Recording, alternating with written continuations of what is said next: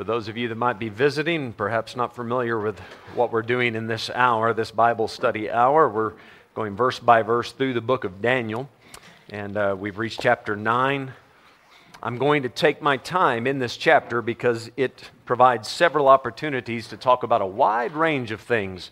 And a lot of things in this latter half of the book of Daniel is very prophetic. Got to dig into some history books to get part of it, and then you got to do some cross-referencing, and some of it can get a bit deep and weighty. But in chapter 9, we get a little bit of everything. There's a lot of practical stuff. There's some things about prayer, things about Bible study. There is prophecy to it. So I'm not going to rush chapter 9 at all. By the grace of God, we'll cover 2 verses today.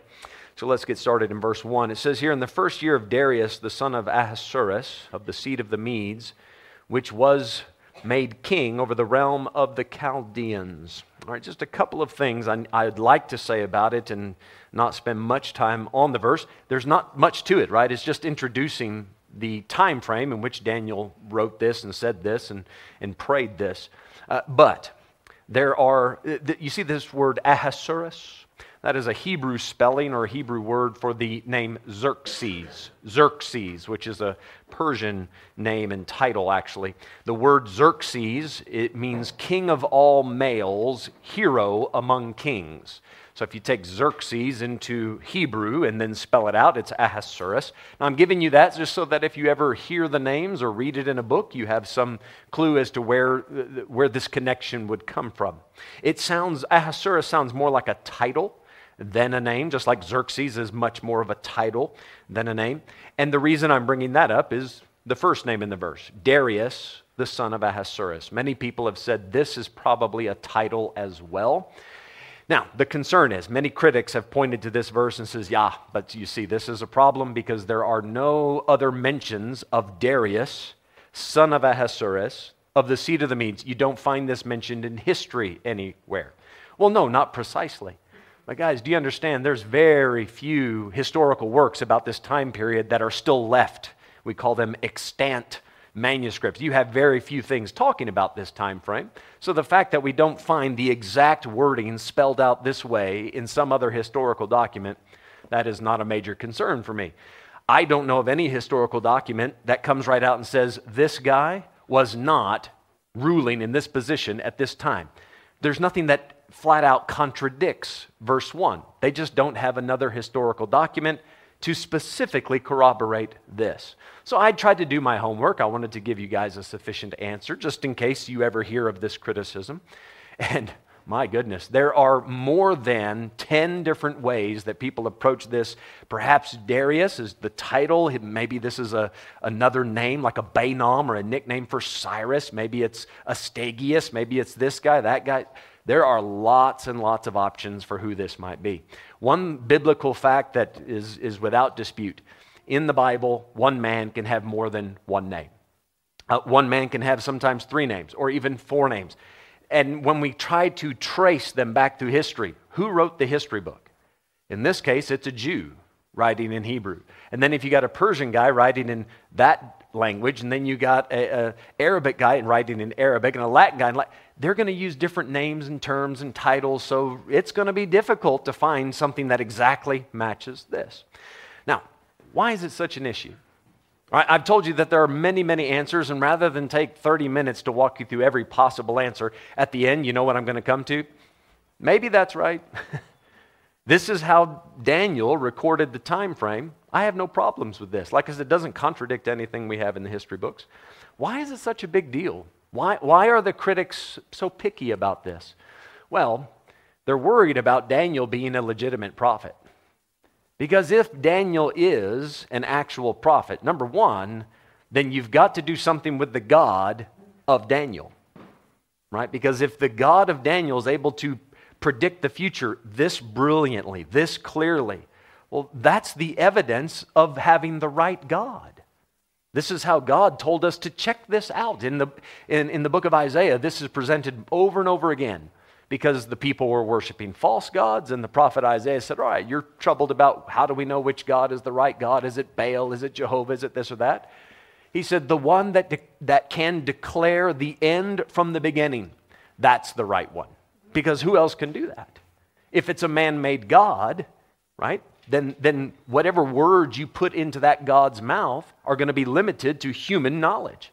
And we can't predict the future spot on the way the God of the Bible does. So if Daniel is properly representing the true, almighty creator of heaven and earth, well, if you're a critic or a skeptic and you don't want to get on board with that, then you're going to be picky and look for a reason not to trust and believe what Daniel has written. So I think that's what all the hoopla is about. Now, as we go on, I've already been showing you and will continue to show you, we have yet to reach the depth of impressiveness of Daniel's prophetic abilities. And I say that Daniel, it's obviously he's just the vessel, what God showed through him.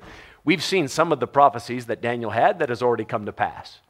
But guys, when we get to chapter 11, it is breathtaking, the amount of accuracy. So obviously we'll save that when we get there.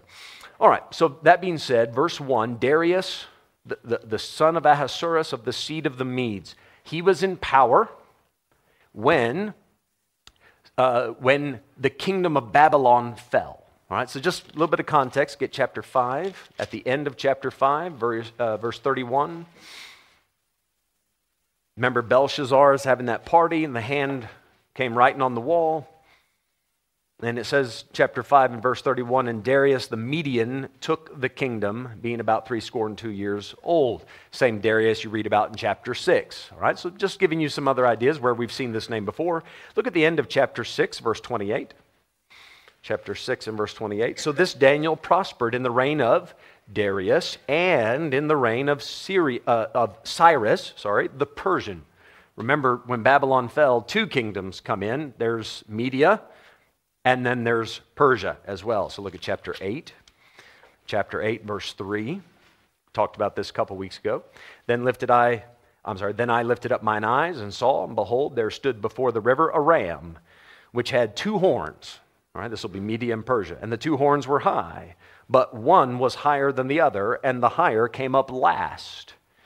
All right, so Cyrus the Persian did overtake the king of the Medes. So the Median king came up first, this is true, but then Cyrus conquered him. But still, Darius has some authority under Cyrus the Persian. So he was higher, he had more authority, and history has backed that up. All right, so coming to chapter 9 now, I'm just showing you that even though we're reading about Darius, Cyrus is still an entity, and now you know biblically where to place this man. He's ruling, as you can see in verse 1, over the realm of the Chaldeans, not over the entire empire, just over that one little section of it. All right, so there's your history lesson. Let's come to verse 2 now. In the first year of his reign, I, Daniel, understood by books the number of the years, whereof the word of the Lord came to Jeremiah the prophet, that he would accomplish 70 years in the desolations of Jerusalem. In Daniel's life, wow, did he see a lot of change. When he was a young teenager, maybe even pre-teenish, right about there, maybe 12 up to 17, somewhere in there, he was taken into captivity and made a eunuch, and then kind of grew up in this Babylonian empire. So born in the land of Israel, taken into captivity, the changes he must have seen. His homeland decimated, temple burned to the ground. And then we've been learning in the book of Daniel the things that he had to stand up for as a young teenager, standing up against the king of the empire, against Nebuchadnezzar. And then these interpretations of dreams, these visions that he's had, he has seen a lot. He lived to see his homeland fall. Now he's lived long enough to see Babylon fall as well. Babylon is fallen. And now that that's happened, things are changing once again. But this time Daniel's much older. He's in his late 80s, right? He'd have to be at this point. This is 70 years beyond the time that Israel fell. So he's now quite advanced in age. I'm going to say 80-ish. Again, we're just not sure of the exact age. And he's going, what do we do with this world? How do we function? Where are we heading? What am I supposed to do? Do I just lay back, give up? Do I get involved? Should I be in politics? Should I be a prophet? What do I do in this time? It's a good question.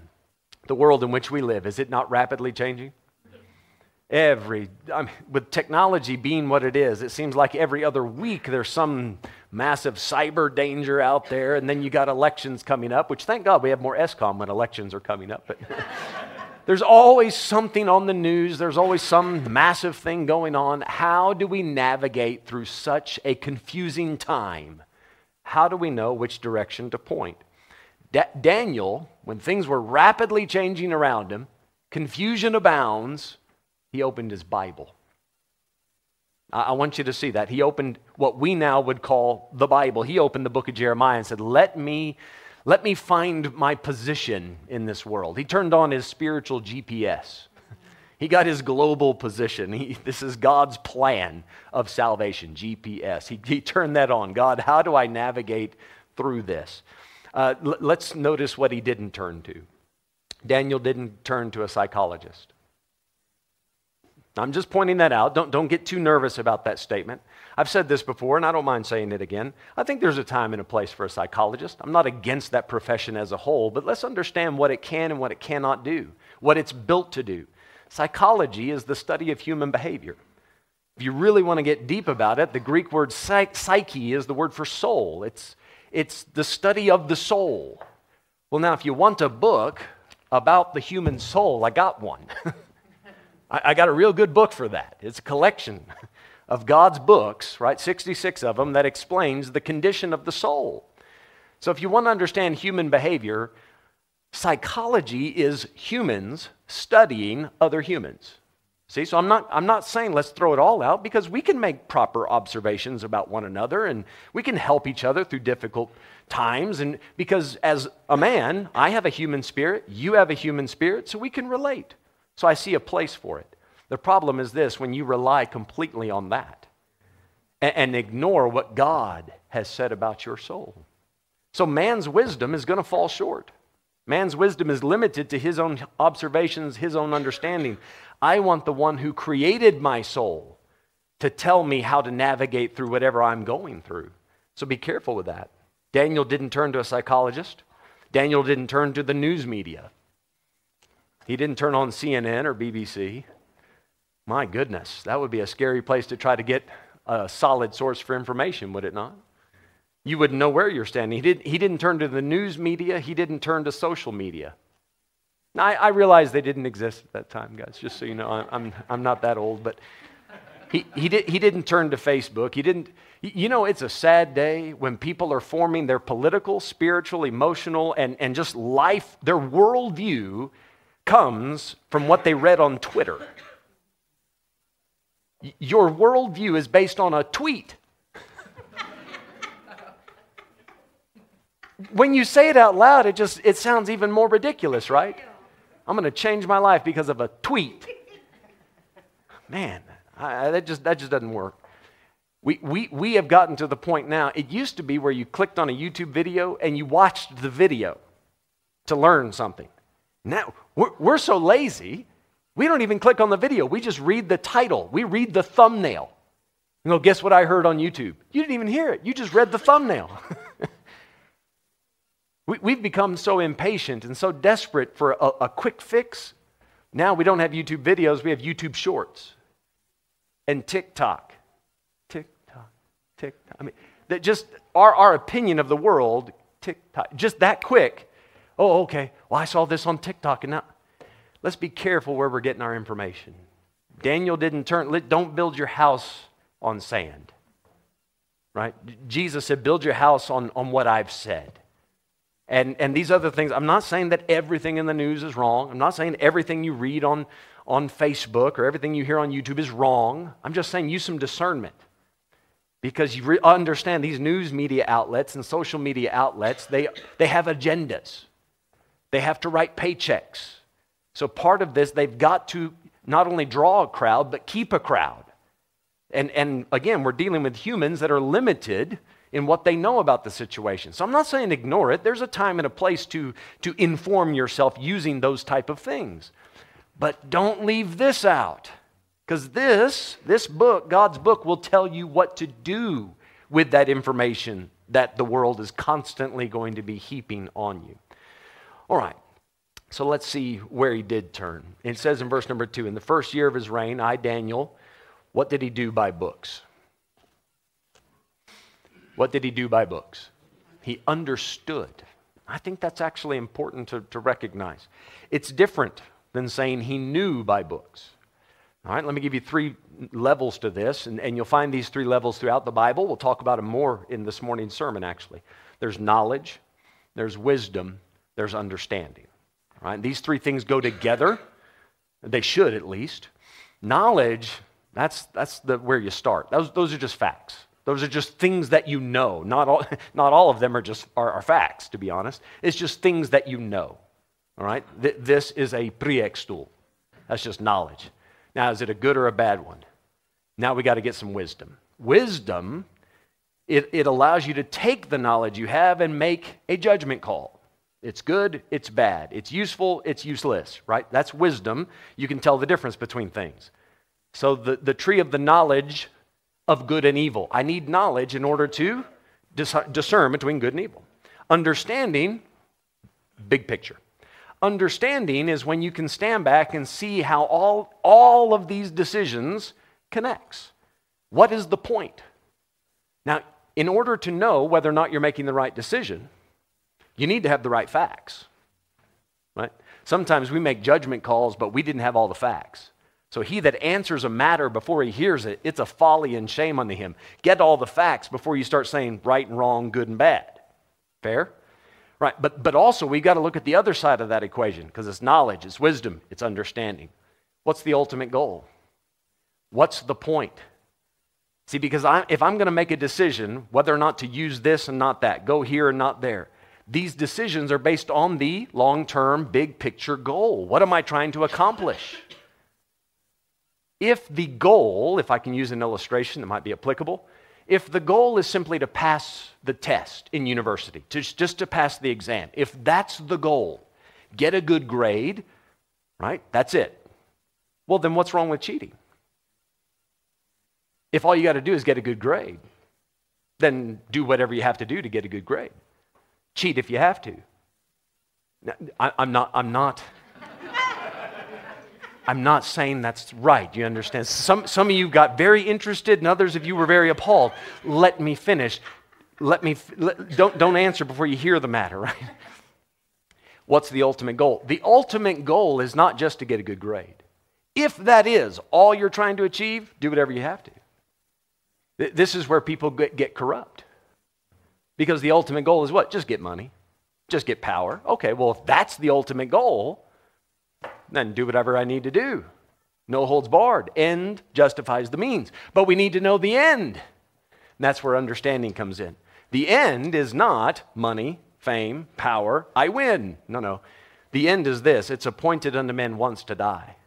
But after this, the judgment. So the end is not you dying. That ends your earthly life. But oh my, this earthly life is just but a vapor. It appears for a little while and vanishes away. Right? So then every one of us must give account of himself to God. For God shall bring every work into judgment with every secret thing, whether it be good, whether it be evil. God said, oh, that they were wise, that they understood this, that they would consider their latter end. I wish that they would stop and think, what's the right way to go through life? What's the good way to approach it? What's the bad way to approach it? The right way is to get the big picture. That's what Daniel's achieving by books. He's going into the books going, show me the big picture. What's the point? What do I do with what's happening in the world right now today? So he understood by books. All right, let's see what he saw. Get Jeremiah chapter 25.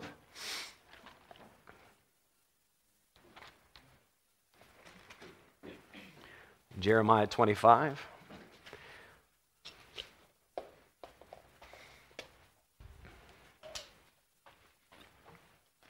Verse 8.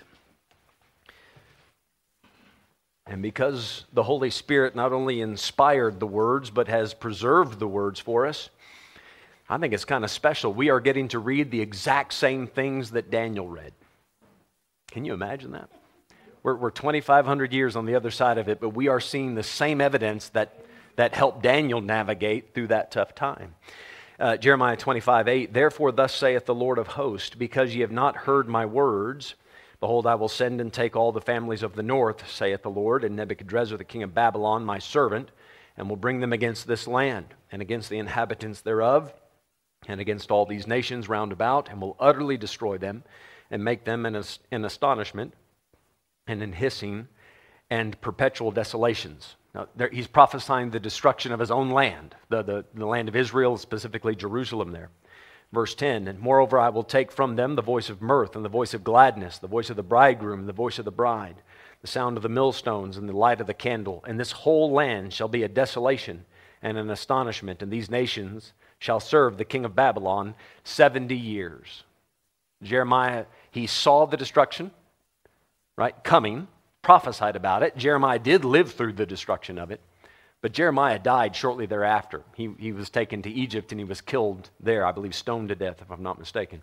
In verse 12, and it shall come to pass when 70 years are accomplished. Now, don't you know if you're Daniel and you have seen the fulfillment of verse 9 and 10? Daniel lived through it as a young man, and now he's lived the 70 years through. Guys, could you imagine if there was a verse like this in the New Testament that said after this and this event, there's going to be 70 years and then the rapture is going to happen? Phew, son, I would like that verse, right? Especially if we're knocking on the door of those 70 years being up. So if I'm Daniel and I'm reading this, I'm getting excited.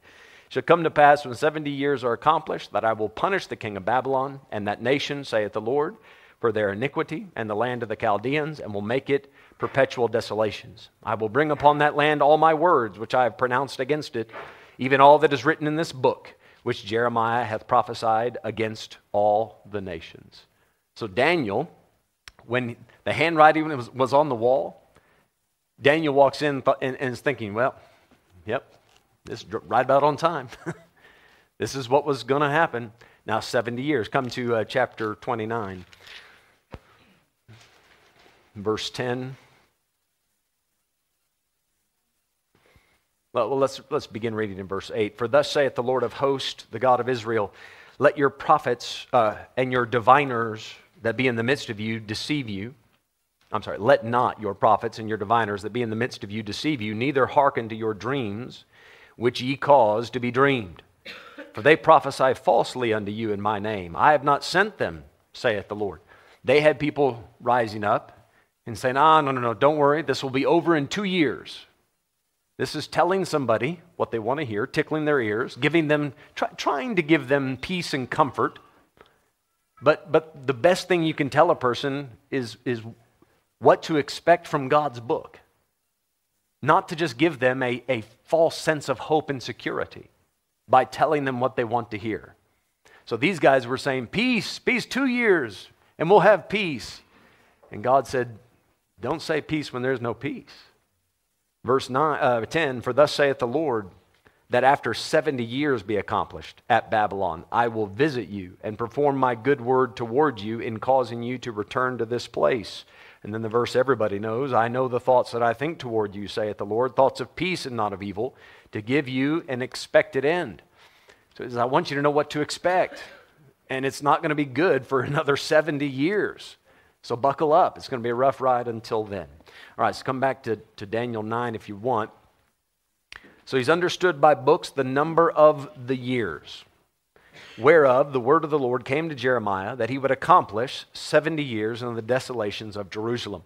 What Daniel sets out to do for the rest of let's say for the next, 18, 17 verses, he's going to pray and say, God, please, you have said this. Now I'm asking you to step in and fulfill your word.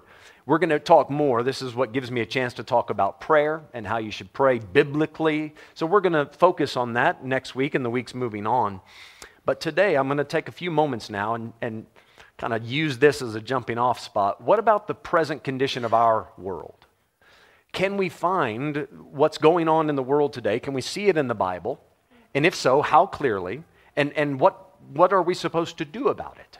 All right, so we're going to take a look at some prophetic things that I think are starting to happen. Look at Matthew chapter 16. So just like Daniel lived in a confusing time, opened his Bible to try to make sense of it, find out what God was going to do and what he needed to do.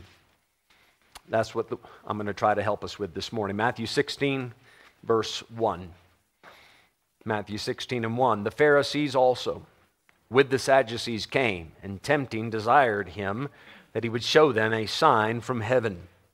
He answered and said unto them, When it is evening, ye say it will be fair weather, for the sky is red. And in the morning it will be foul weather today, for the sky is red and lowering. O ye hypocrites, ye can discern the face of the sky, but can ye not discern the signs of the times? So they would try to predict the weather, which I don't know what mankind's fascination is with that. We just always wanted to figure out what the weather's going to do. But people step out and they look at the sky and go, yep, because of what I've seen, that means in the near future, this is what's going to happen. And he said, now you guys, that's what you do. Every day you discern the sky and then try to tell the future. Well, then look around. Look around at what's happening. Can't you tell where you're at in God's scheme of things and where you're at in history? Can you not see by what's happening around you? And then plug the information in with what God has told you from the Bible and then figure out who I am and what I'm offering to you? Because they're asking for a sign from heaven, right? Because they refuse to be convinced by what Jesus has already been showing them and what he's already been telling them. So they said, give us something else. He says, just look around. Guys, the evidence is all around you. You don't need some extra miracle that you're probably going to reject anyway. He said, just look around. So let's look around. Matthew chapter 24, verse 3.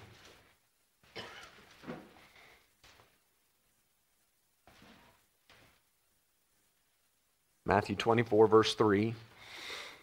Jesus has just predicted that the temple would be destroyed and that not one stone would be left upon another. That's in verse 2. And he was spot on. 37 years after he said this, that is exactly what happened. Not one stone was left upon another. In verse 3, as he sat upon the Mount of Olives, the disciples came unto him privately, saying, Tell us, when shall these things be, and what shall be the sign of thy coming and of the end of the world? So in the disciples' minds, they equated all of these things together. They put it all together. The destruction of the temple goes along with the end of the world. And Jesus coming back to fight this great battle. They put all that together. They did not realize that the destruction of the temple was its own event. The end of the world was a separate thing. But in their minds, they saw that all as one. So Jesus is now going to answer the question about his coming, about the end of the world, and how things would progressively build up to that. Verse 4, Jesus answered and said unto them, Take heed that no man deceive you. Well, that tells me right away that there are going to be multiple attempts to deceive you. That's the first thing he says is, watch out. You're going to hear a lot of stuff that's not true. So you got to have some discernment. Verse 5, For many shall come in my name, saying, I am Christ, and shall deceive many. How do we know we're getting closer and closer to the end? A lot of spiritual deception, a lot of heresy, apostasy, those kind of things. We'll talk more about that in a minute. Verse 6, And ye shall hear of wars and rumors of wars. All right, have we seen an uptake in that? All right, if you take a piece of paper and write down all the wars that have happened from zero, the time Jesus was born, until 1900, you write that on one piece of paper. Okay, and then get another piece of paper. The wars that have taken place from 1900 until now. There are more wars on that second piece of paper. Guys, there's been a massive uptick, if you want to say it that way.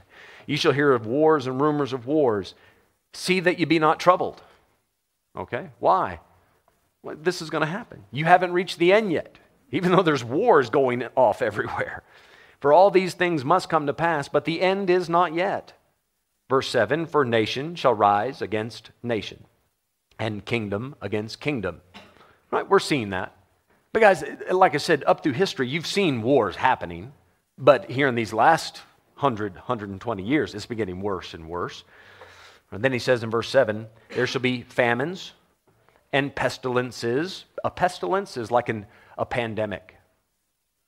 Just saying. Think we had one of those recently. Famines and pestilences and earthquakes, Joburg, in diverse places. Right?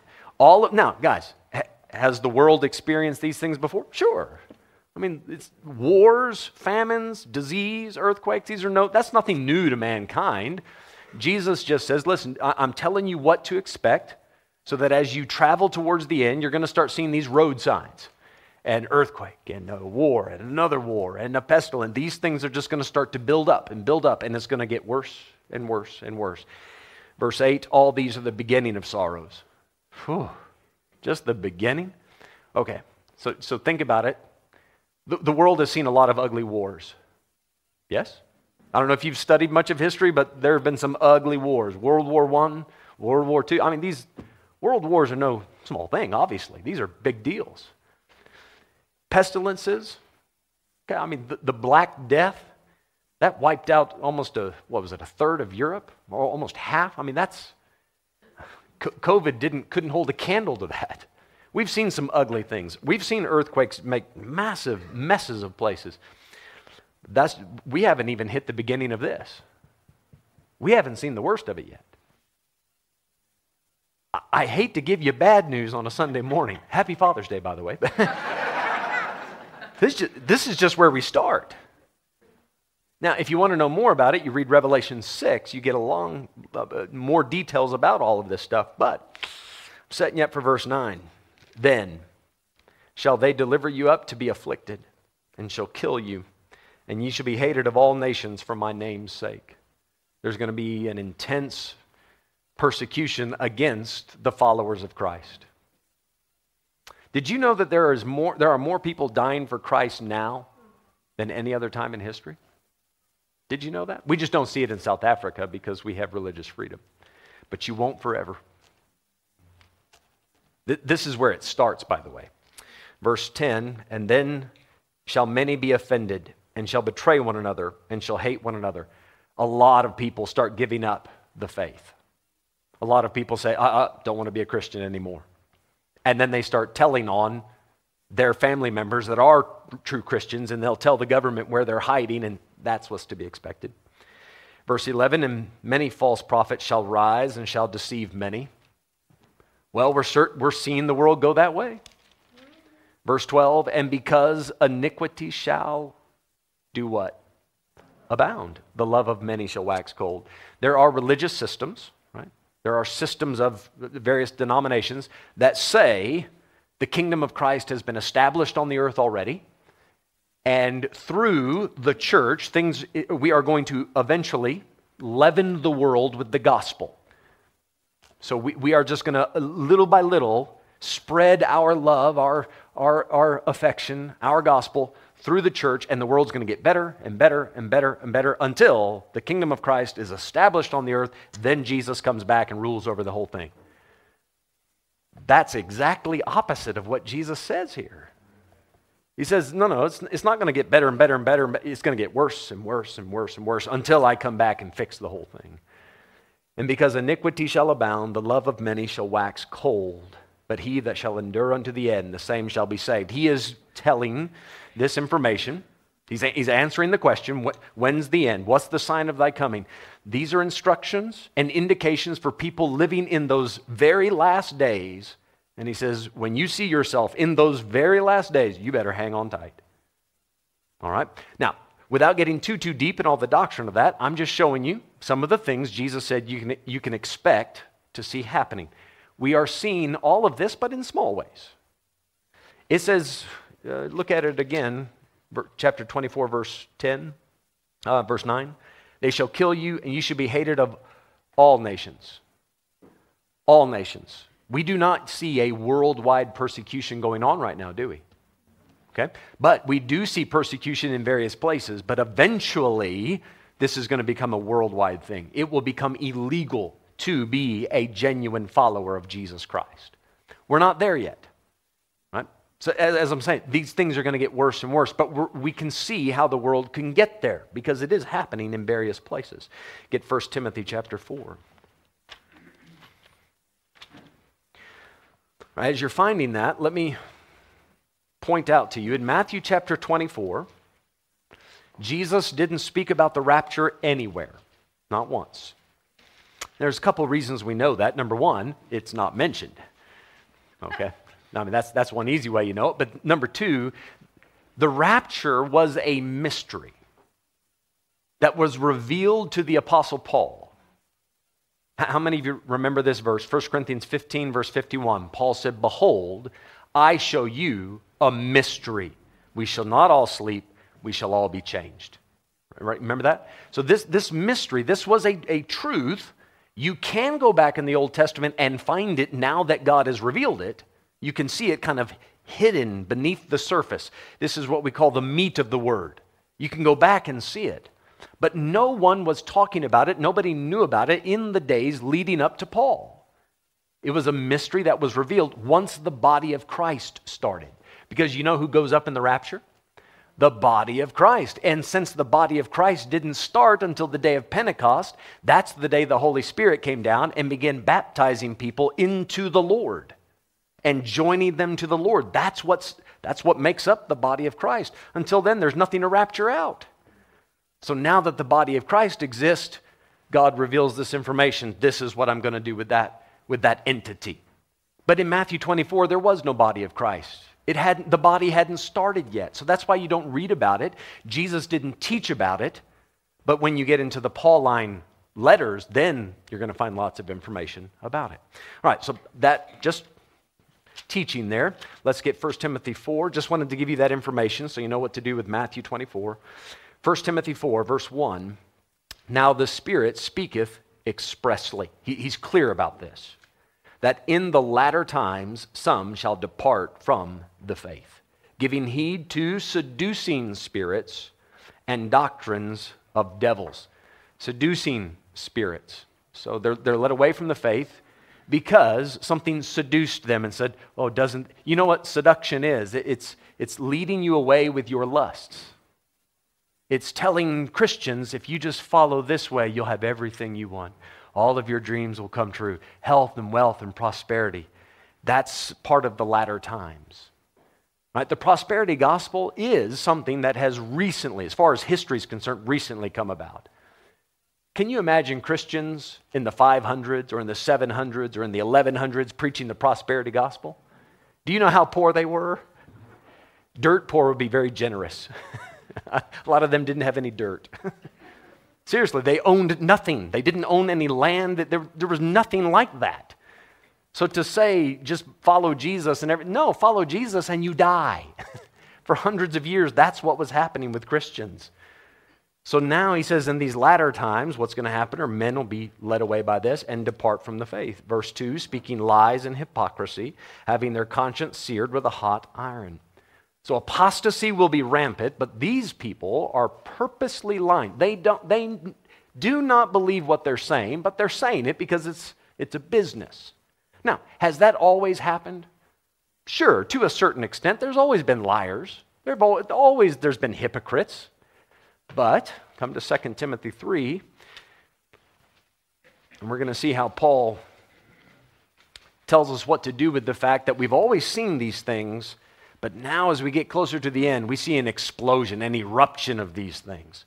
Chapter 3, 2 Timothy 3, verse 1. This know also that in the last days perilous times shall come. Perilous means dangerous. Dangerous.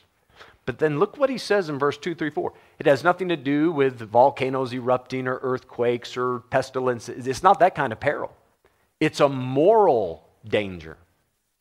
Verse 2, for men shall be lovers of their own selves, covetous, boasters, proud, blasphemers, disobedient to parents. Guys, do you realize the push that's going on in our society right now that's trying to empower children at the age of 5? They can take their parents to court and sue their parents. I don't want to get off on that tangent, but we're getting there quick. Disobedient to parents, unthankful, unholy, without natural affection. Whew. Guys, we're there. It's just natural, listen, for a man to be drawn to a woman and a woman to a man. Now there's over 89,000 genders. So they say. That's just not natural. Okay, again, another tangent. Without natural affection, truce breakers, false accusers, incontinent. That means they can't control themselves sexually. Fierce, they can't control their temper. Despisers of those that are good. Traitors. Heady. The word heady means they're rash. They're headstrong. They just rush into things. They don't think it through. Heady. High-minded. This is the guy that puts all his faith in his own intellect. There's a big push on education in there. Lovers of pleasures more than lovers of God. That sounds pretty bad, right? Verse 2, 3, and 4. This is not a good situation. And guys, isn't it true that these problems have always existed? I mean, since the Garden of Eden became the Garden of Whedon, this has been a problem. But verse 5, look at the end of verse 4. There's no full stop. Verse 5, having a form of godliness. Sure, verse 2, 3, and 4 are happening amongst people that profess godliness. It used to be verse 2, 3, and 4. That was the world. That was out there in the world. But in the church, you'd find something different. Not anymore. In verse 5, you find verse 2, 3, and 4 in the church. Having a form of godliness, but denying the power thereof. Paul says, get away from that. From such turn away. So to see this type of behavior, this type of moral depravity and corruption, not only appearing in the church, but welcomed in the church, and in some cases promoted in the church. Paul said that's a mark you're getting into the last days. Look at verse 13. Verse 13. But evil men and seducers shall wax, what's the next three words? Worse and worse, deceiving and being deceived. So as we get closer to the end, of course, these things that he's been talking about, these signs of the times, they've been happening. But as you get close to the end, it happens more frequently and there's more intensity. It gets worse and worse. I want to finish up in 2 Peter chapter 3.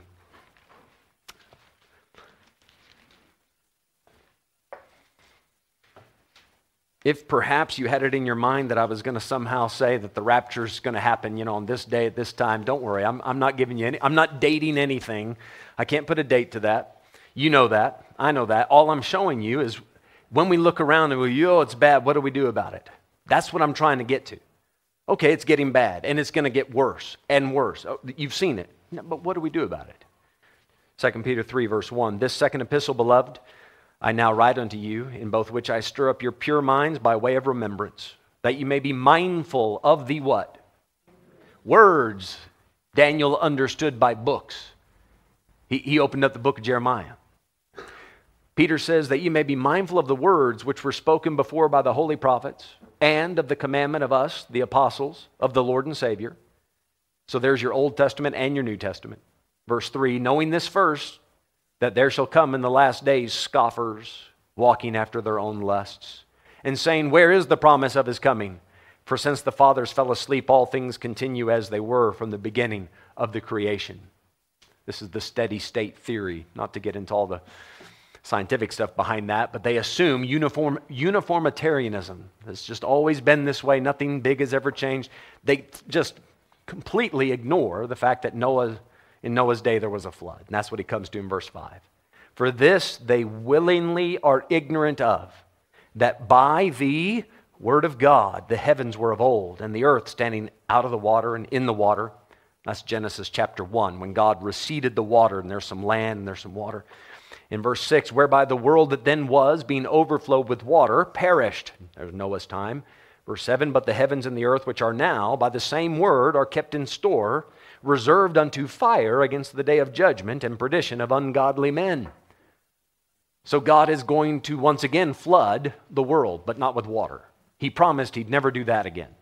He's going to flood it with fire. Verse 8, but beloved, be not ignorant of this one thing, that one day is with the Lord as 1,000 years, and 1,000 years is one day. A lot we could say about that, but let's come to verse 9. The Lord is not slack concerning his promise, as some men count slackness. So we think, man, Lord, why? Just put an end to it. Just show up. Just come now. Isn't it bad enough? The Lord has a reason. Keep going.